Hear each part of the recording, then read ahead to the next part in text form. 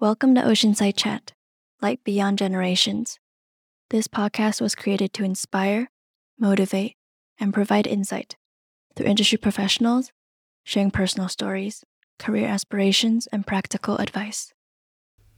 Our team is not afraid to take risks and try new things. This episode was recorded live in the classroom, as evidenced by the echo. We hope to use this as a learning experience to improve our sound quality for future releases. Our guest is Dr. Paul Roben, the Associate Vice Chancellor for Innovation and Commercialization at UC San Diego. Working with the Vice Chancellor for research, Dr. Roben is transforming the functions provided by the Technology Transfer Office, Industry Research Alliances, and Industry Contracting into an integrated organization to include patenting, strategic corporate research partnering, and industry contracts. He oversees the Division of Innovation and Commercialization, which will establish a campus-wide innovation platform to build a systemic and sustainable innovation culture, create a vibrant regional ecosystem, and accelerate the commercialization of UC San Diego inventions. Time to get your feet wet in the business world and join us down by the water as we have an Oceanside chat.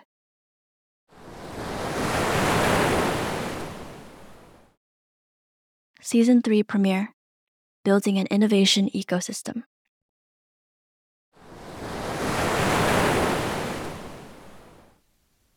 Welcome to Oceanside Chat, Light Beyond Generations.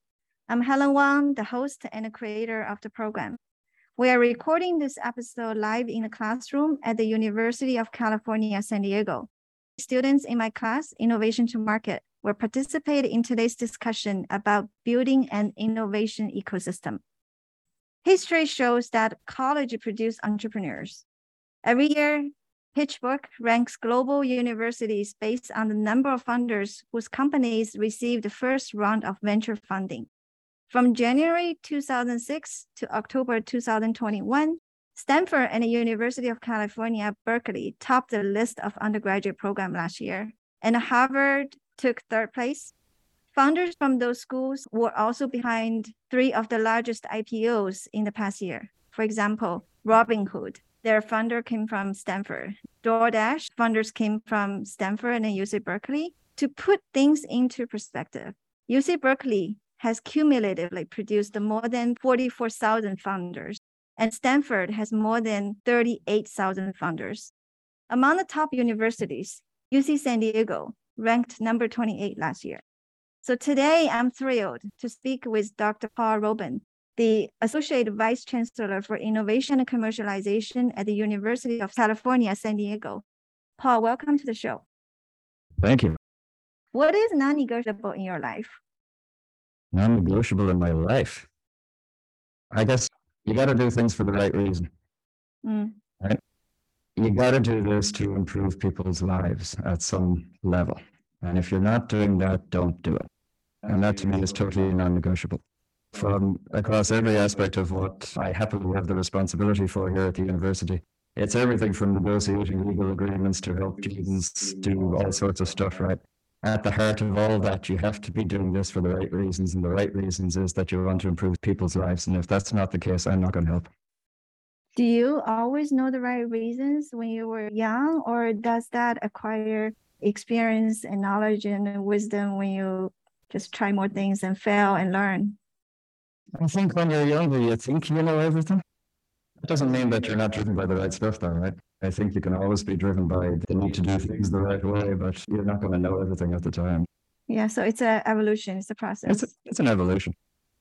Also, the society environment changes too, right? So what's right in the past may not be right in today's society or future. Yeah, no, absolutely. I mean, you guys are all young. But then that's part of entrepreneurship as well, right? Most of entrepreneurship is surrounding yourself with the people that can complement what you can do so that you can move things forward. So I love the analogy that life is like a book and each of us is the author. You have been writing a fulfilling and exciting book. Just to name a few, you earned a PhD in Ireland, studied as a postdoctoral fellow at UC San Diego, founded startup companies, mentored entrepreneurs, and integrated and transformed the Innovation and Commercialization Office at UC San Diego while serving on Ireland's Innovation Task Force. In other words, you have experiences and insights from industry to academia to government in the domain of innovation. That's quite unique and pretty cool and also unconventional journey. So if you were to pick a name for your book, what it would be? When I grow up, I think all that reflects is that I haven't figured out what I want to be when I grow up. Right. No, but I mean, what I really like about it is I love innovation because innovation is just people who are driven to make a difference. But when looking at it from all these various perspectives, government, academia, private sector, and so on, you just learn so much. You learn, the first thing you learn is that you know less and less as you get older, but you're just learning all the time. So that's why I love going from one sector to another to another. If you could actually write a book that was guaranteed to be a bestseller, what would you write? Well, if I knew that, I would have done it years ago and I'd have retired, wouldn't I? This is like saying I have a crystal ball, right? This is how you retire. No, I have no idea. I mean, it would have to be stories, just about the incredible stuff, the flashes of brilliance that you see, right? Would that be around the innovation or something else? Or Yes. Yeah, that's what I know, right? I can't write about things that I don't know. So yeah, it would have to be something about the people that I have met and the things that they have done. As the Associate Vice Chancellor for Innovation and Commercialization at the University of California, San Diego, what matters most to you? Could you describe your job in 3 to 5 words? Helping people improve people's lives. And that's what innovation is. Wonderful. You just answered my question. I was about to ask, what is innovation? Is it a noun or verb? Do you think it's an attitude or mindset or skill? How would you help the younger generation to navigate when it comes to innovation? It's a very widely popular used word. It's a very overused word. Most people these days, when you say innovation, they like glaze over and lose interest kind of stuff, right? We have overused it. To me, I'm looking for a different word, but I haven't found one yet that adequately describes what we're trying to express with that. Innovation is a mindset. That's what innovation is, right? It's a mindset, and that mindset is, what can I do? How do I move things forward? How do I find the right people to surround myself with to be able to do that? It's about being comfortable with risk and uncertainty. It's moving out of your comfort zone, being comfortable, not understanding what's going on. I'm supposed to be shepherding so much of the research that goes on this campus towards a sort of an innovative outcome. I don't understand most of the research, right? And that's wonderful. I just love that kind of stuff. And that's the entrepreneurial mindset. It's get out of your comfort zone, do something that scares you, take that risk, but at the back of it all, you're trying to move something forward. So why does innovation matters to students? Because they have all the good ideas. I love that answer. Why is innovation matters to university? That's what we do, right? That's what we do. Think about what a university produces. It produces talent and produces technologies, or rather than technologies, ideas. Let's put it that way. So we have talent and ideas.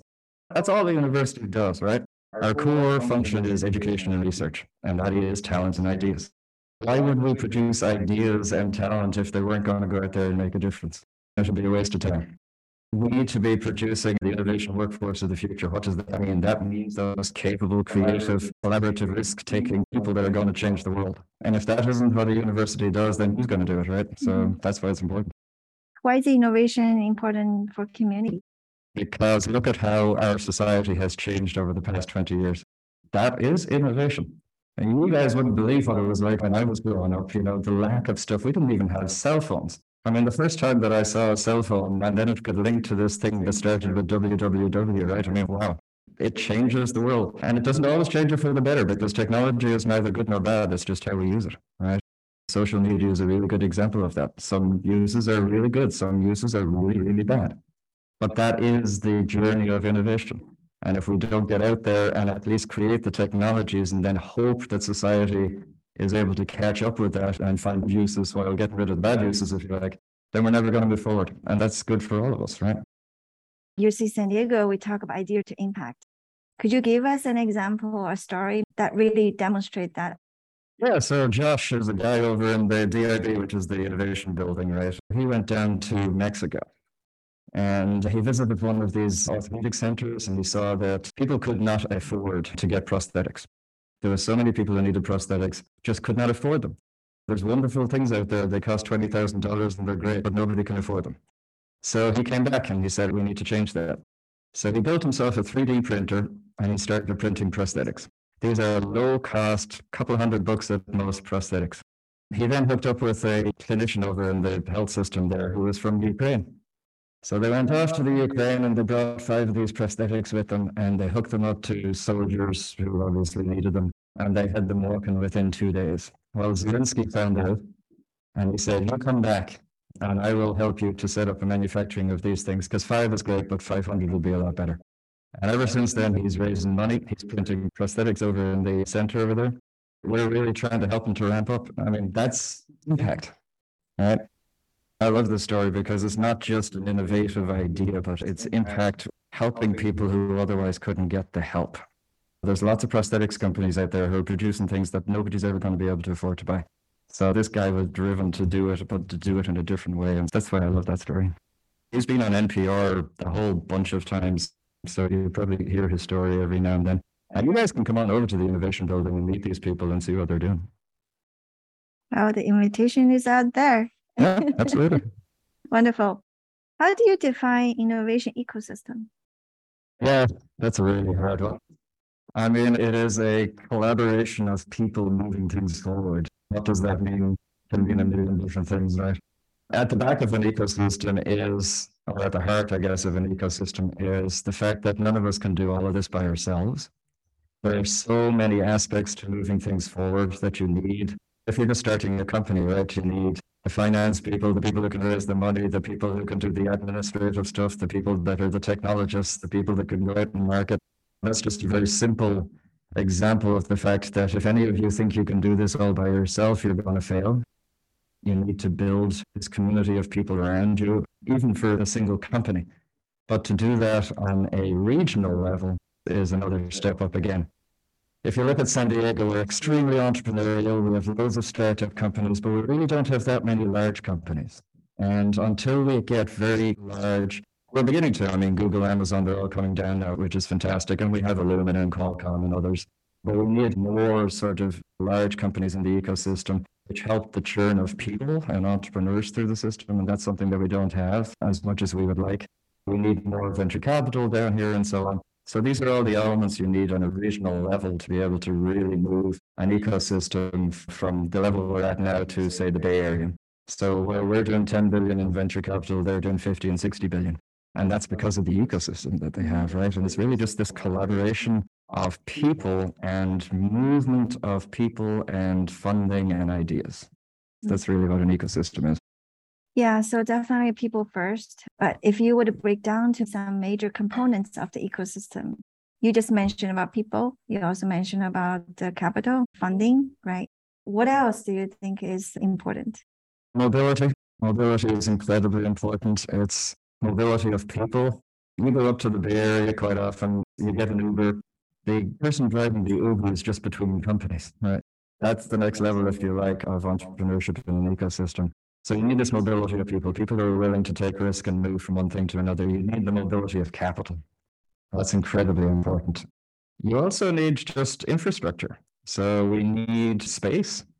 Right now we have about 3 million square feet of lab space, wet lab space under construction in San Diego, which it's about time, frankly, because we just didn't have enough of that. You need space at all sorts of different levels, right? If you're starting a company, you need your first little piece of space, which might be a few desks. You then need a couple of thousand square feet. Then you need 10, 20,000, and then you need your own building, right? It's this graduation of space. I was just over in the Netherlands with the mayor doing one of these trade meeting things. And that was one of the pieces that was identified as being key in order to facilitate this kind of highly mobile ecosystem. Yeah, so you need infrastructure that create a collaborative, creative, innovative environment. What about culture? Well, the culture is kind of what I alluded to. You know, I hate talking about the Bay Area because, frankly, I think we're better and certainly nicer weather. But the culture is there, and the culture is around mobility. It's around what's the next thing? What can I do next? It's really about this mobility of thought, mobility of people.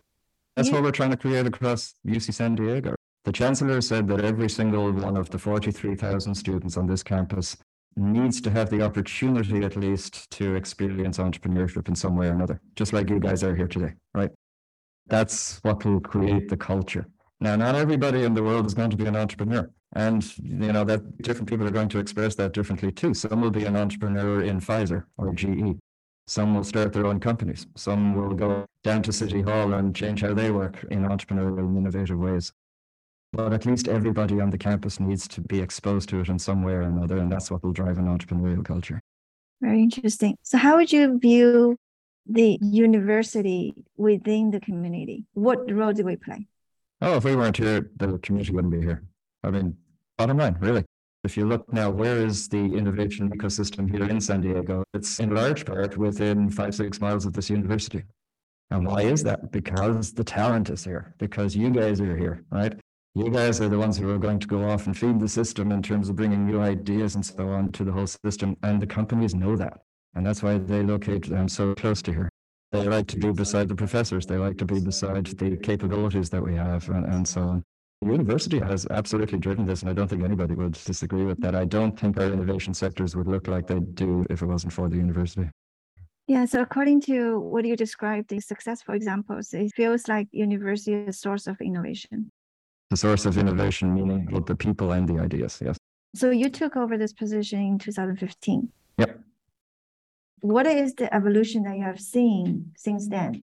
So the first day that I came to the campus, the chancellor brought me into his office and he said, so this is what I want.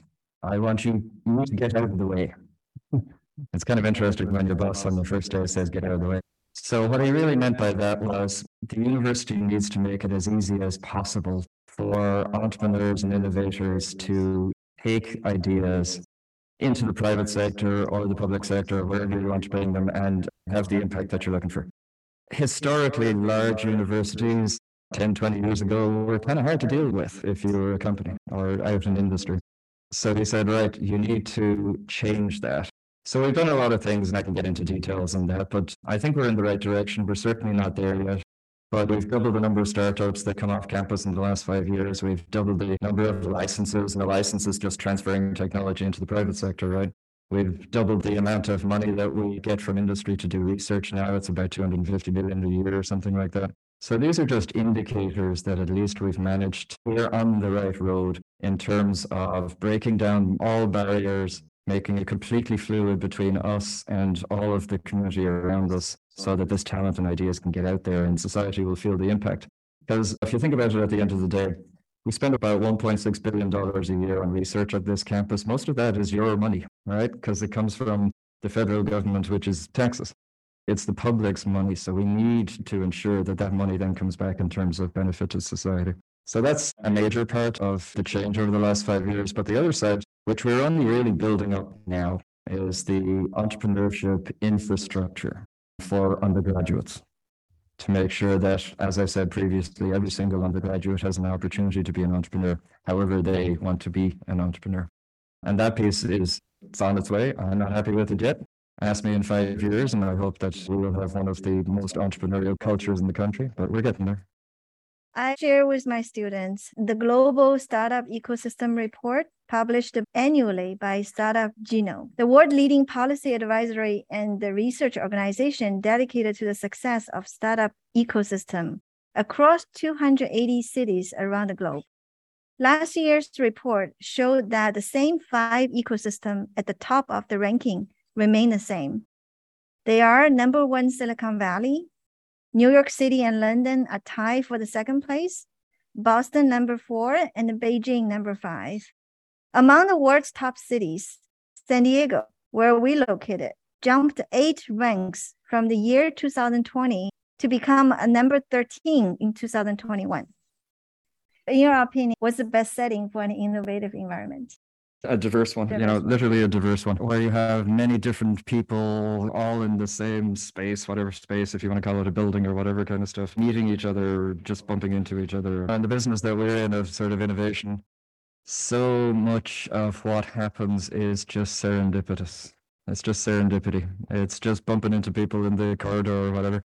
I'd far rather have that kind of an environment. And plus, I'm really bad at motivating myself sitting at home by myself anyway. So no, I'd rather be in the office. I mean, that's really what innovation is all about. It feels like a metaverse might be a perfect place that you can avoid all the traffic, right? But then still meeting with people, a lot of collaboration. What's your thoughts about that? I think the metaverse has its place.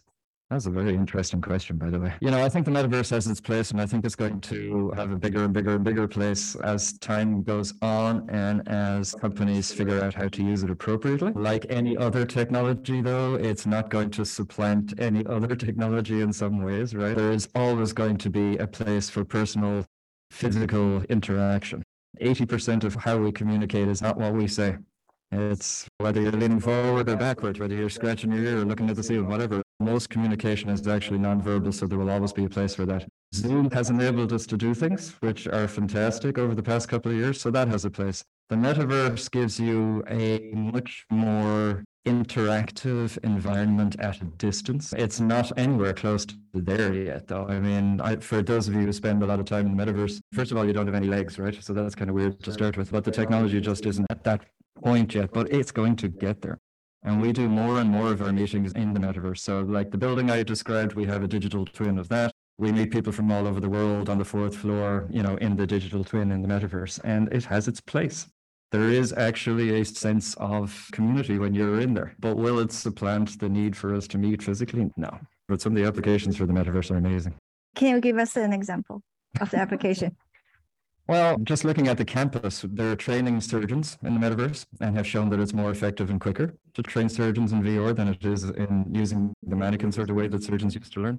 They are developing therapeutics in the metaverse, so you can have somebody in Paris, Tokyo, and San Diego all standing in the same room around the same protein, fitting small molecules into it and developing therapeutics. And there's a student, an undergrad, who actually started a company around that and has lots of contracts with people like Pfizer, right? So it's not dummy stuff.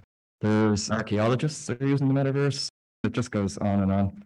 I think as people learn how to use it, I think you're just going to find more applications. And maybe that's our job, is to help our student population become comfortable with that so that they are the ones with the ideas. They're going to figure out how to use it. When you were just talking about it, I thought it was just fascinating that how many dimensions that we're exploring these days. First of all, we have this physical world, right? And then you mentioned Zoom have this virtual world. And metaverse is another dimension. We have one of the guest speakers coming to talk about the future of space. Yeah, so we have Axiom is this company that's doing the space station, right? The applications that are going to be in space, it brings a whole new dimension to the development of technologies across all sorts of different sectors. I did again mention Katrina, who's thrown therapeutics up into space to see how they behave in a zero-G environment, which actually tells us a lot of things about cancer, about aging, about all sorts of other stuff, right? We did a webinar there a while back of what has space done for me lately. It is incredible the number of things we use on a day-to-day basis that were developed initially in space. So that's another one of these spheres, I guess, that we need to keep an eye on, right? Yeah, definitely. More frontiers for innovation as well. Mm-hmm. That's fantastic. As the Associate Vice Chancellor for Innovation and Commercialization at the UC San Diego, how would you measure performance and success? Well, how I would measure it and how my boss would measure it, right? Lots of different ways to measure things. Everything you do, you measure at different levels. There are the sort of pedantic, these are the measures of commercial success for a university. So that's all measured in the terms of the number of inventions and licenses and startup companies and all that kind of stuff. On another level is how many people's lives do we touch, right? So how many students have gotten benefit from the types of things that we do? That to me is actually more important. And actually that's the thing that's the most important to the Chancellor as well. He wants every one of our 43,000 students to have the opportunity to experience entrepreneurship, as I defined it. Not necessarily starting a company, but entrepreneurship, right? So that to me is the most important.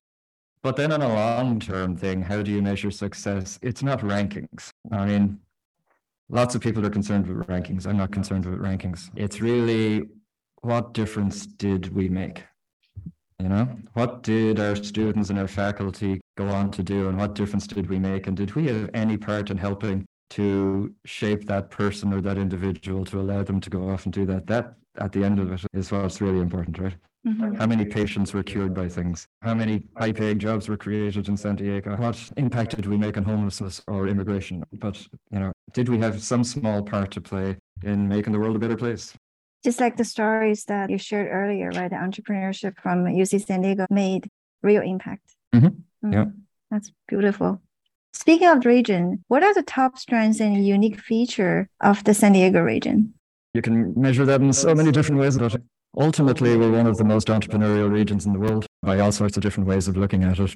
People translate their ideas to real impact through startup creation in this region more than in just about any other region on a global level. What we do here probably better than any region in the country, actually. We're not stuck in any one lane. So we are not the best at innovating in a particular technology. If you think about Silicon Valley, you can think about what they do. You think about Boston, you know what they do. San Diego is really, really good at is innovating in the space between existing technologies and around the edges of technologies.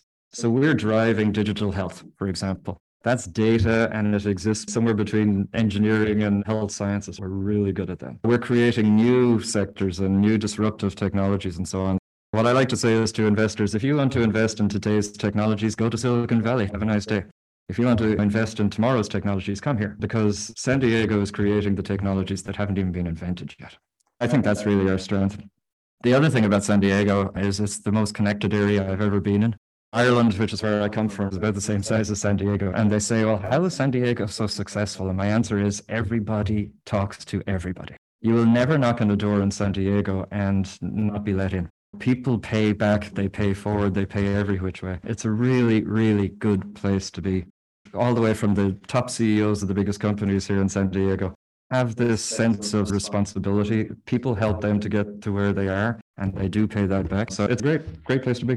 What are the top challenges within the region? We don't have enough big companies. We have big companies, certainly. I mean, we have Qualcomm, Illumina, Thermo, these kinds of companies, Viasat, but we don't have enough of them. One of the big advantages of the Bay Area, for example, it has Google and Amazon and Facebook and all these places, right? And the churn and the mobility of people, they're going from one job to another. And as they're driving from one company to another, they start a startup, right? There's this massive mobility there that is only made possible by the fact that there's a huge employment base in the big companies. So that's something that we certainly is a challenge for us. We just don't have enough of them. Now, Google and Amazon and these guys are coming down now, and I hope they'll increase their footprint. I was just on a trade mission over in Europe, and there's a lot of companies looking at us now because we're getting more visibility as a region, and I hope some of those companies will come. There's a company called ASML. It's in the Netherlands. It is the company that makes all of the machines that make chips.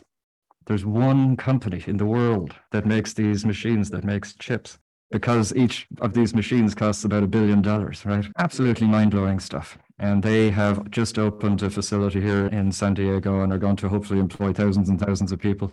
That's the kind of stuff that we need more of. That is a bit of a challenge for us here in San Diego right now. But why do you think this challenge exists? I think it's because of the way that San Diego grew up. The tech industry here came from Irwin Jacobs, a UCSD professor, right? Started Linkabit, went on to be Qualcomm. And as that company grew and changed and morphed and so on, people came out of it and they started their own companies and they became investors and so on. And the whole tech industry grew up.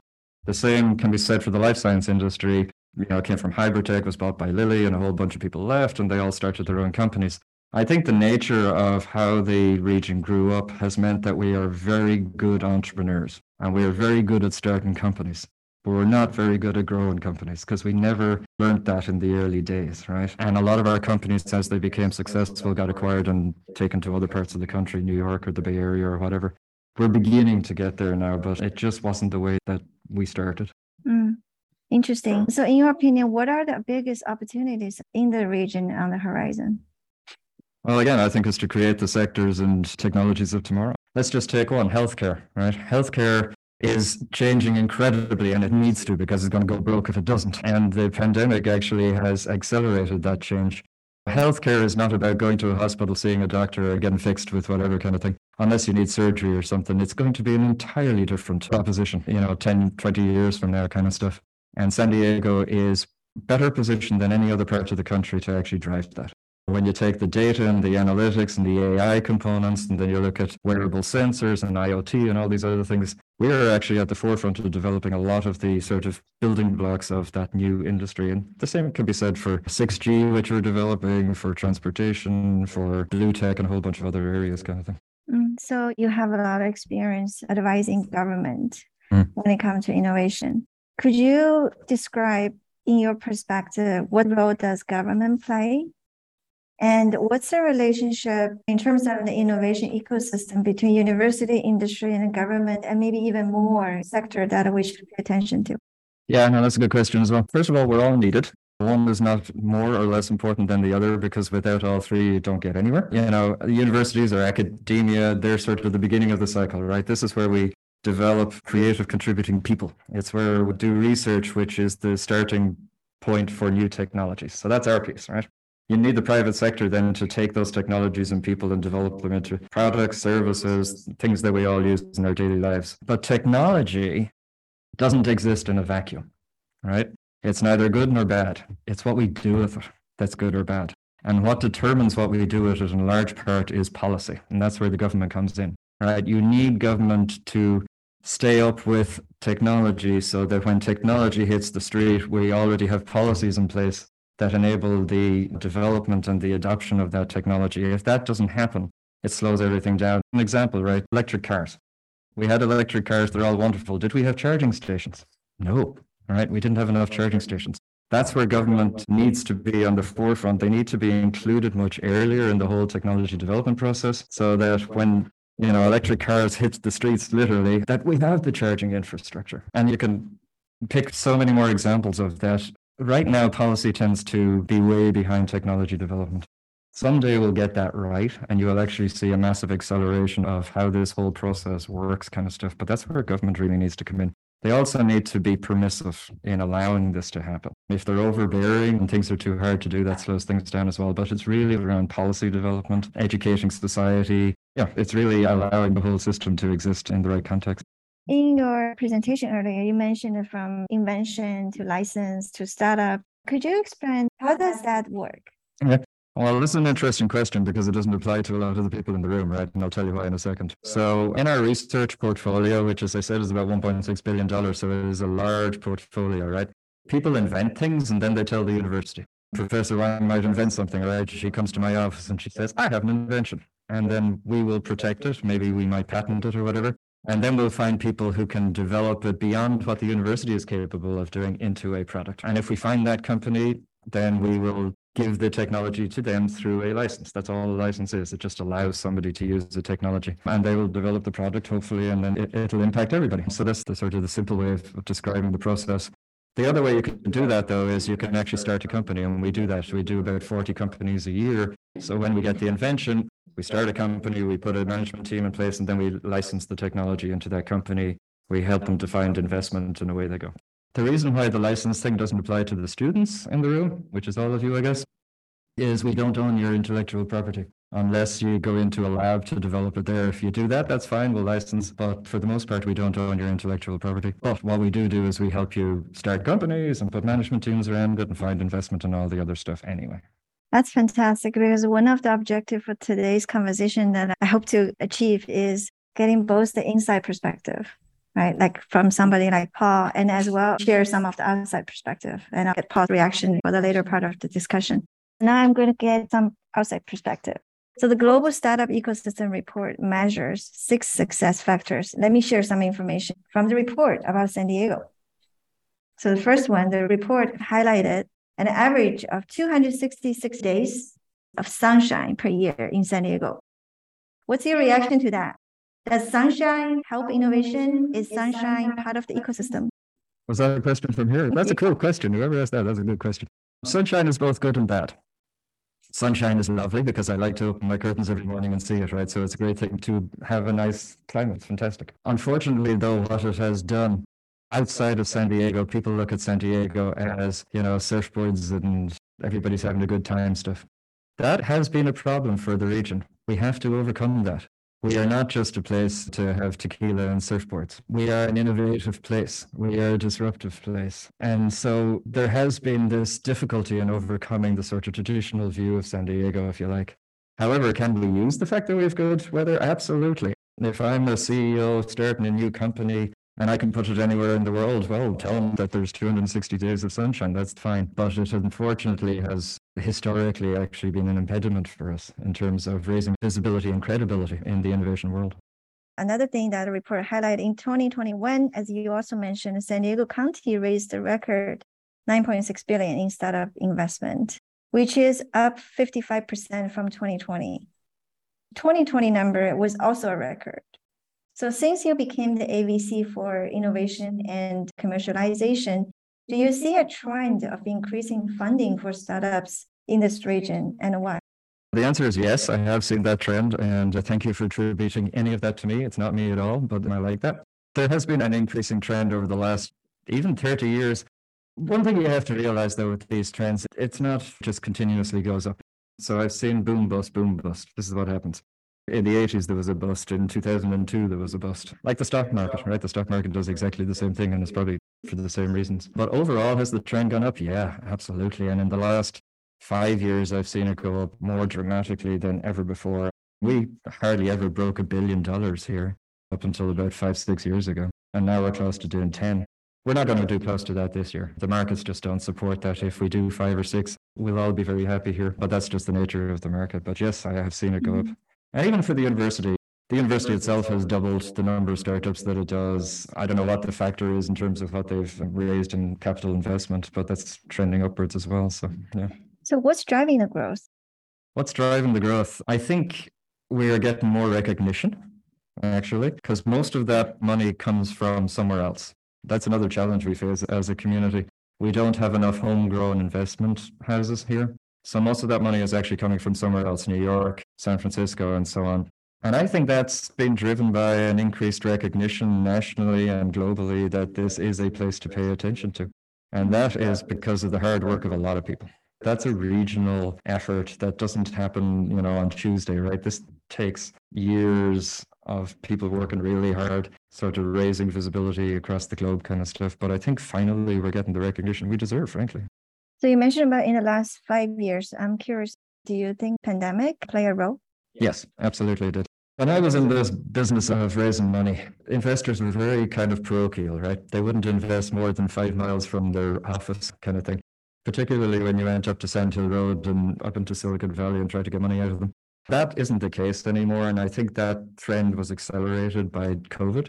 So I guess there are silver linings to very bad things, right? By people getting more and more used to doing things remotely and online and by Zoom and so on, I think it's loosened it up a lot. And I mean, this is conjecture, maybe I have no data to back it, but a lot of people would agree when I have these conversations. But I think that it has helped the money to flow basically to this area.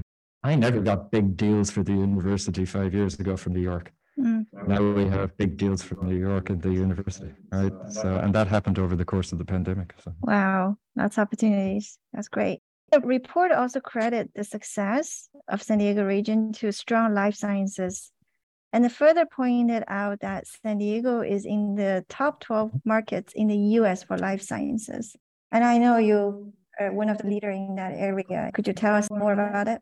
Well, San Diego is extremely strong in life sciences because that's its history, right? That's what we were born doing, was life sciences. The investment has gone up. The companies that are coming out are really good. They're making products. Life sciences is about clinical development to a large extent, whether you're doing diagnostics, devices, or therapeutics. We can see just by the number of trials that are getting done and approved and so on, that we are now getting more and more products on the market than just about any region. I would say number 12 is underselling us, actually. I mean, I'd say we're probably 3, 4, 5, somewhere in there. But this is the problem with rankings as well. This is my one bugbear, right? Rankings, oh God. It depends on what they're measuring. I can find a ranking out there to tell us anything, right? But I think the reality on the ground is that we're doing more companies who are raising more money, who are developing, which is the important piece, solutions for our patients at a faster rate now than we ever did before. What do you think about the clean tech sector in San Diego? The report mentioned that sector has an economic impact of $8.2 billion. Yeah, Clean Tech San Diego was only started 11 or 12 years ago. And then it was a sort of an aspiration to be a center of clean tech. And now you have those statistics. And I think it's great. And it's true. I work a lot with the clean tech sector. One of the things that I like about it, from the fact that it's driving a lot of jobs and so on in the region, it is about sustainability. It's developing energy solutions and other solutions which are directly relevant to climate change and all the things we need to be doing. So it's not just bringing good jobs to the region, it's solving big problems for us, which is great. In your opinion, what are the top reasons to move a startup to San Diego? The environment that you find yourself in, the other people that are doing this. Now we also can back that up with the funding that you'd be able to raise here. Before, that was a difficult argument to make because if you're a tech company, really, it was hard to make the argument that you shouldn't be in Silicon Valley. That's not true anymore, happily for us. But it's really the environment you find yourself in. The talent that is coming out of the universities, that's you guys, is a huge factor. And that's why people like Google and Amazon are coming down. But it's also why I get people calling up from all over the world asking exactly that question, right?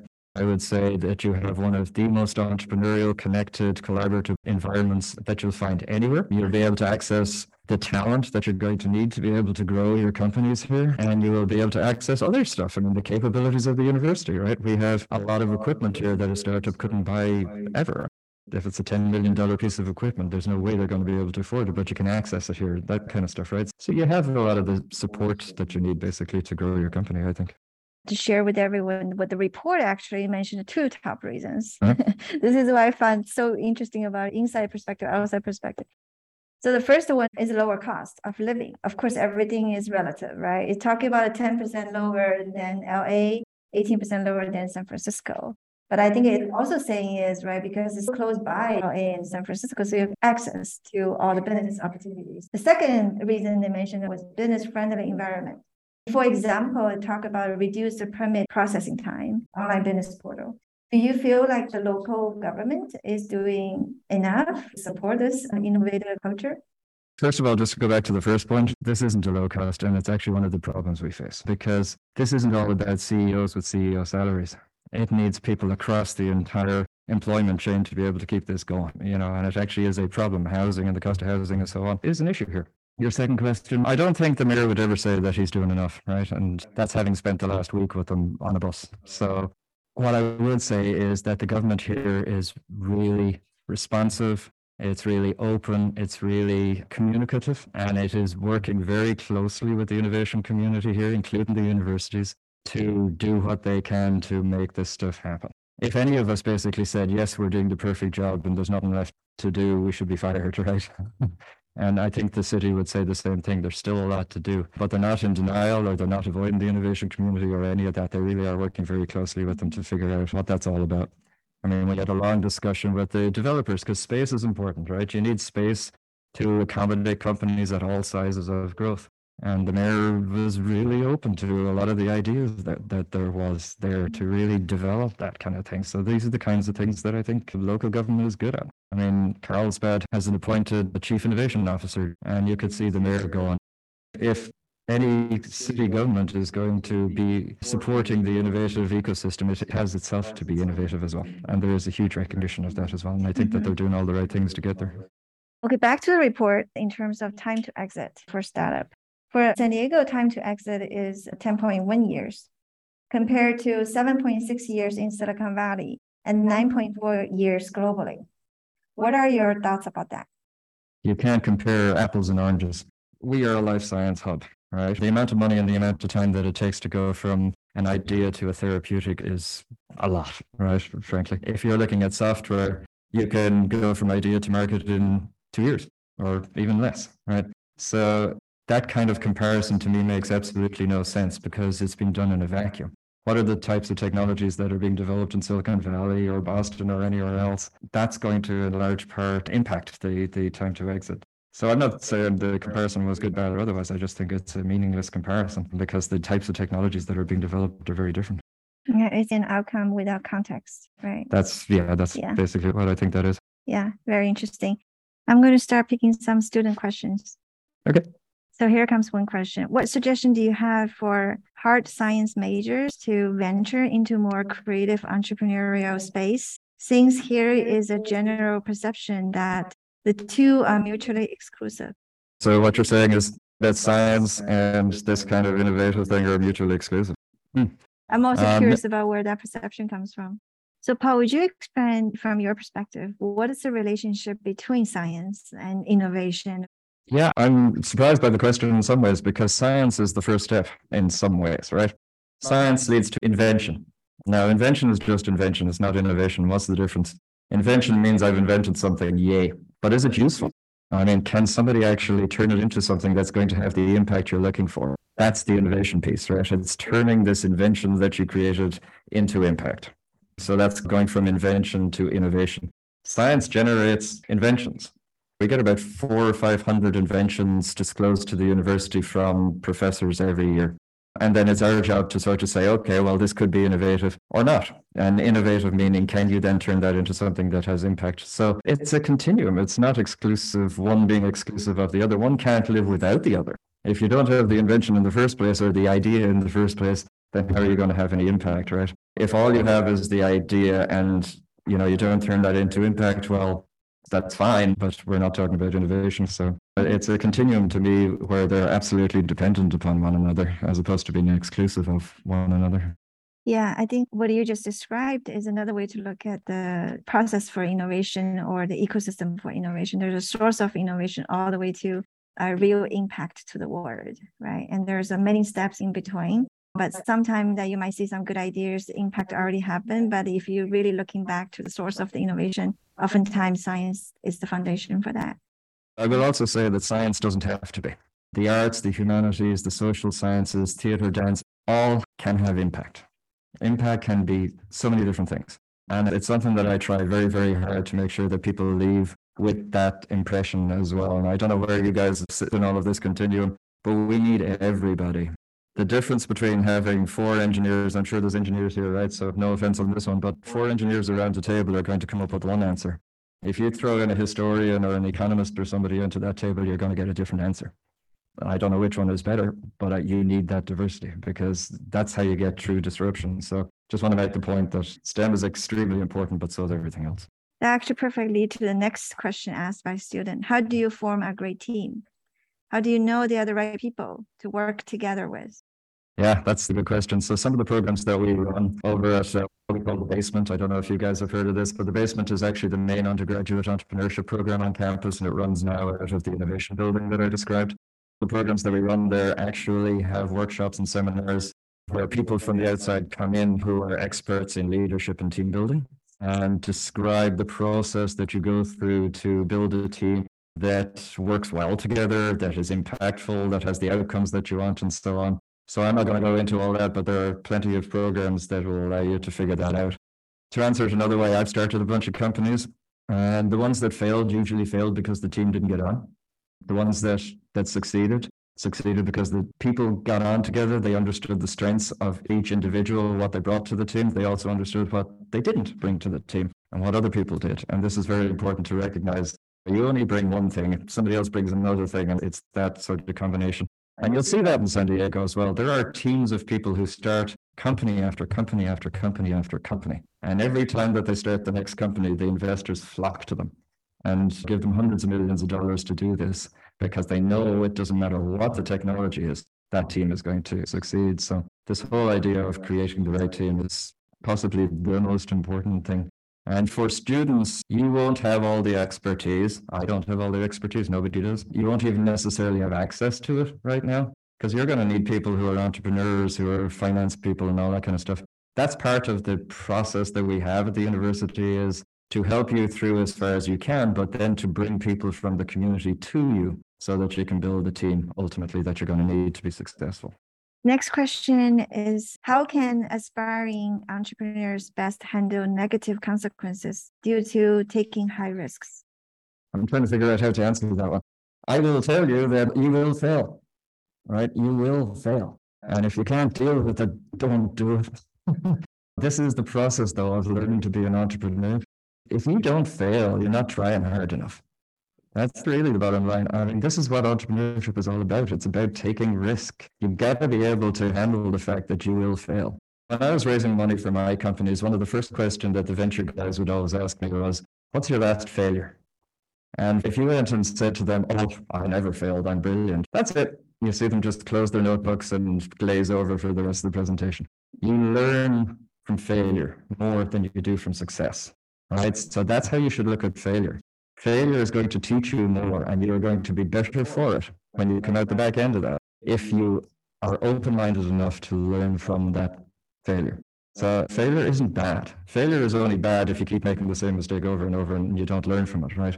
Failure is something you should actually welcome because you're going to learn an awful lot more from it. I can look back through, I did 3 companies in a row. My God, the first 2 were terrible. They were awful, but I learned so much from those first 2 failures. By the time you get to the 3rd one, then things are great. So don't look at failure as something bad. Failure is something you should welcome in because there's no better way to learn basically. Do you think there is a lot of entrepreneurs today, in your opinion? Do we need more? I think we need to think about entrepreneurship differently. I don't think that we will ever have enough. And I have a sense that that person will be looking at entrepreneur, the traditional definition of the word entrepreneur, as somebody who goes off and starts a company. Do we need more of them? Yes, I think we need more of the sort of traditional entrepreneurs. But what I really think we need to be doing is looking at entrepreneurship differently. And that's why I start at the very beginning of this of saying, we view entrepreneurship as people who want to make a difference. You don't have to start a company to make a difference, right?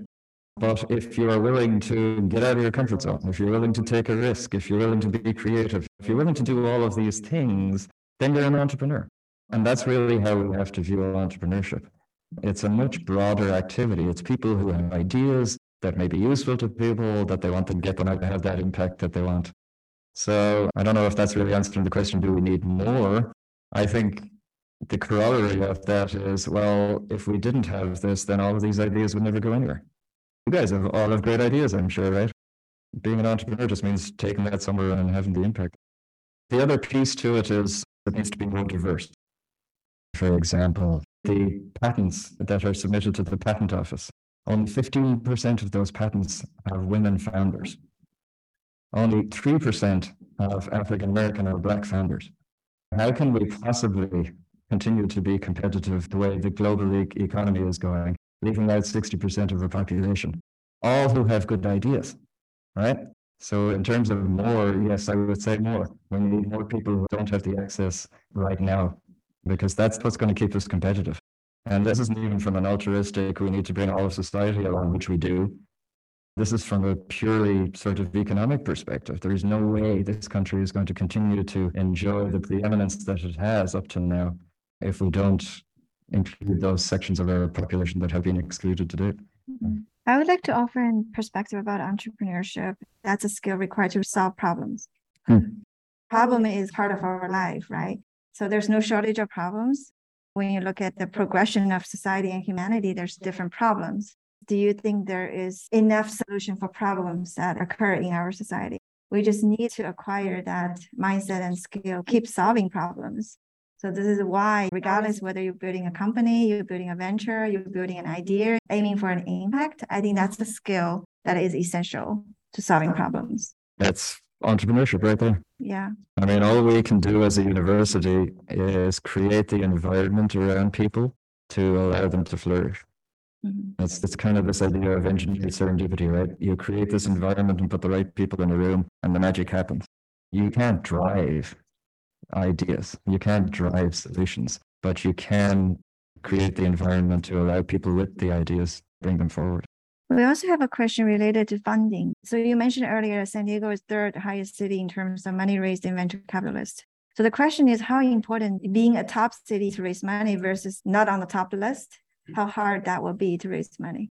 Yeah, when you're talking about the sort of the pure entrepreneurship startup stuff, you have to be recognized as being an innovative region or an entrepreneurial region. You have to be on the map or on the radar of the people with the money. If you aren't up there in the top 10 or whatever number you want to pick kind of stuff, you're not going to attract the capital. So it is extremely important actually to be recognized nationally as a very innovative or an entrepreneurial place, just so that the investors pay attention. And one of the positive outcomes, if it's possible, from a pandemic is that geography isn't as important as it used to be. And investors 10 years ago only invested in the Bay Area for the most part. That seems to have changed. And with all of us on Zoom and weren't able to travel and all that kind of stuff for a couple of years, that happily has changed for a region like us. And there seems to be a lot more money flowing south or from New York or from Boston or wherever than there was before. But we have to keep ourselves up there. We have to make sure our visibility is always high, so that if I'm an investor sitting in New York, I'm thinking, well, where in the country should I be looking at? San Diego has to be on that list. So what do you think is part of California? We have a lot of innovation hub, right? Like Silicon Valley, of course, and then LA is also another one, and San Diego. So do you think it is an advantage or disadvantage in terms of where San Diego is located in comparison to other top cities or regions that are very attractive for the venture capitalists? I don't know whether location is the key thing, but I think what San Diego needs to do is to differentiate itself from anywhere else, Silicon Valley or otherwise kind of thing.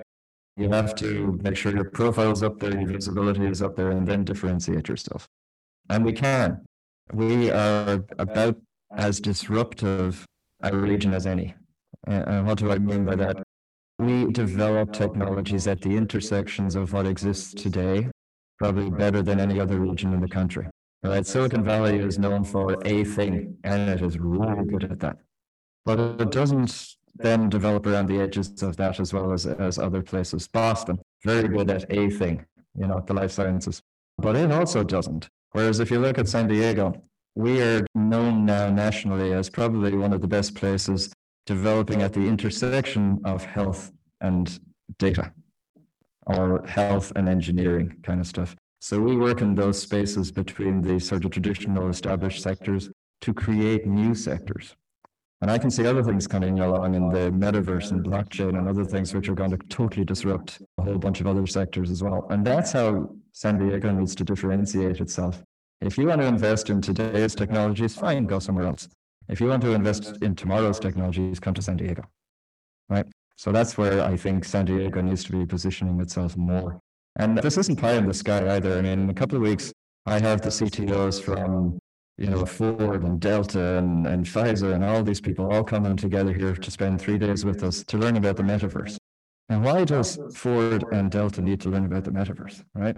I have no idea. But what I do know is if we get this right, San Diego should be the place producing the talent and the ideas that are going to facilitate what Ford and Delta and Pfizer and all these places need. And so that's how we're going to differentiate ourselves. So at Oceanside, we emphasize on this multi-generation, cross-generation learning, right? So given your experience, I'm very curious when you look at entrepreneur of the past, current, and future, do you think there is an evolution of things are different? Of course, there will be some things stay the same.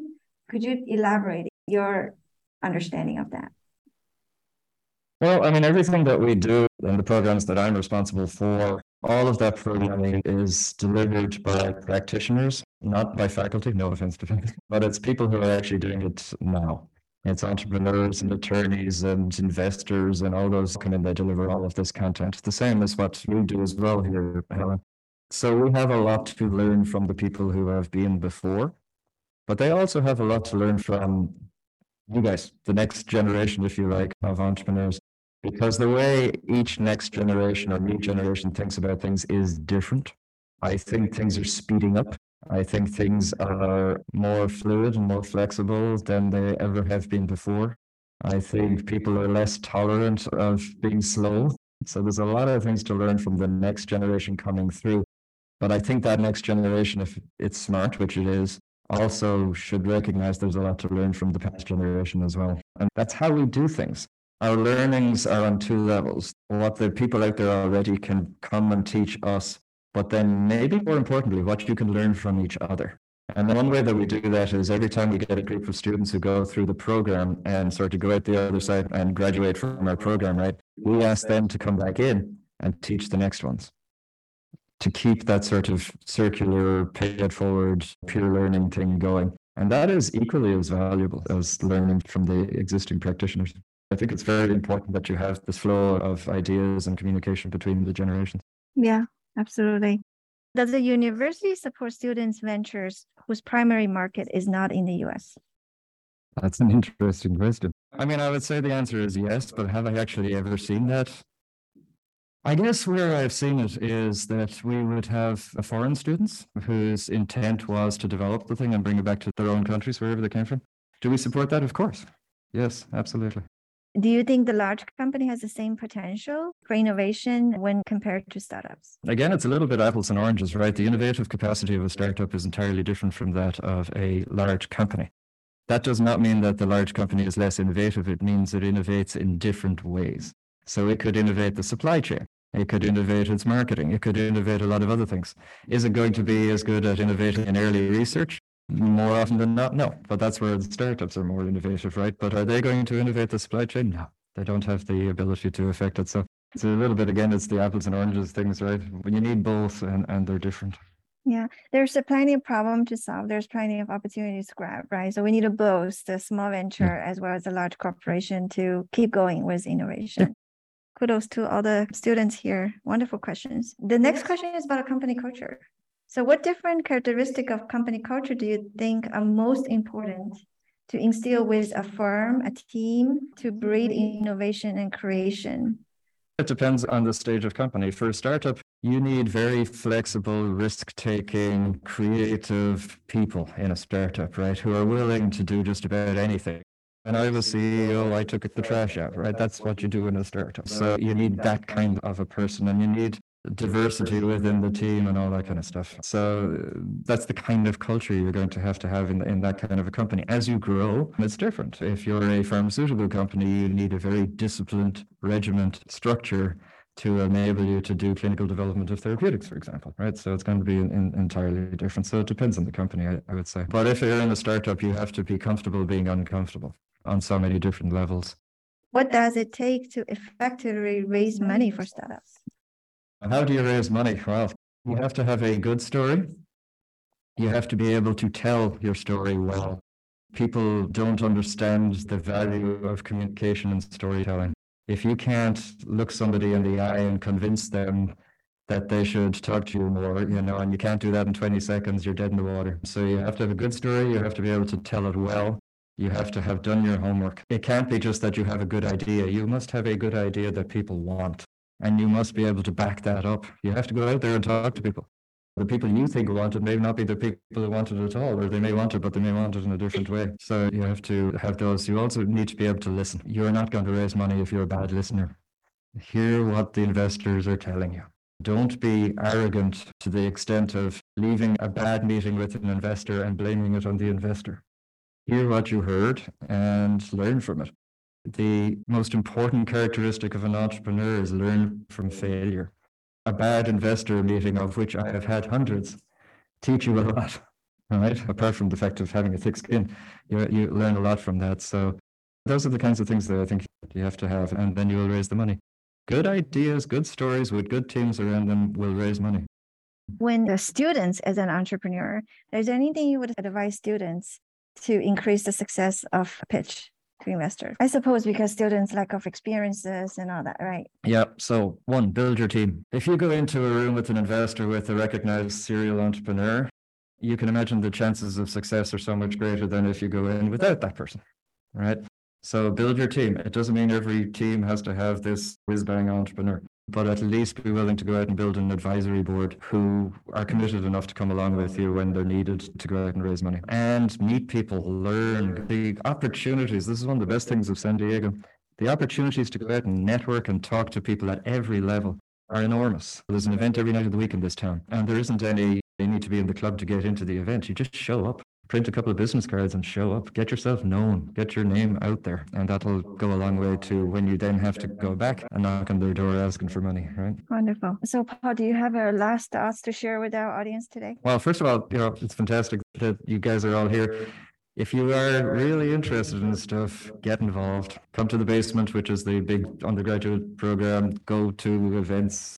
Build your network. You really can't overemphasize it. It's never too early to do that. Mm-hmm. Wonderful. So, Paul, thank you so much for meeting with our students and sharing your vision and insight for the innovation ecosystem. We have learned so much from this conversation, and I hope you enjoy the chat. I did. Yeah. Thank you very much. Thanks for inviting me, and thanks for listening.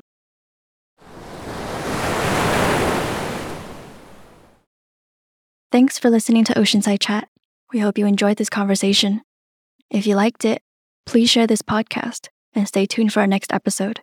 We'll see you later.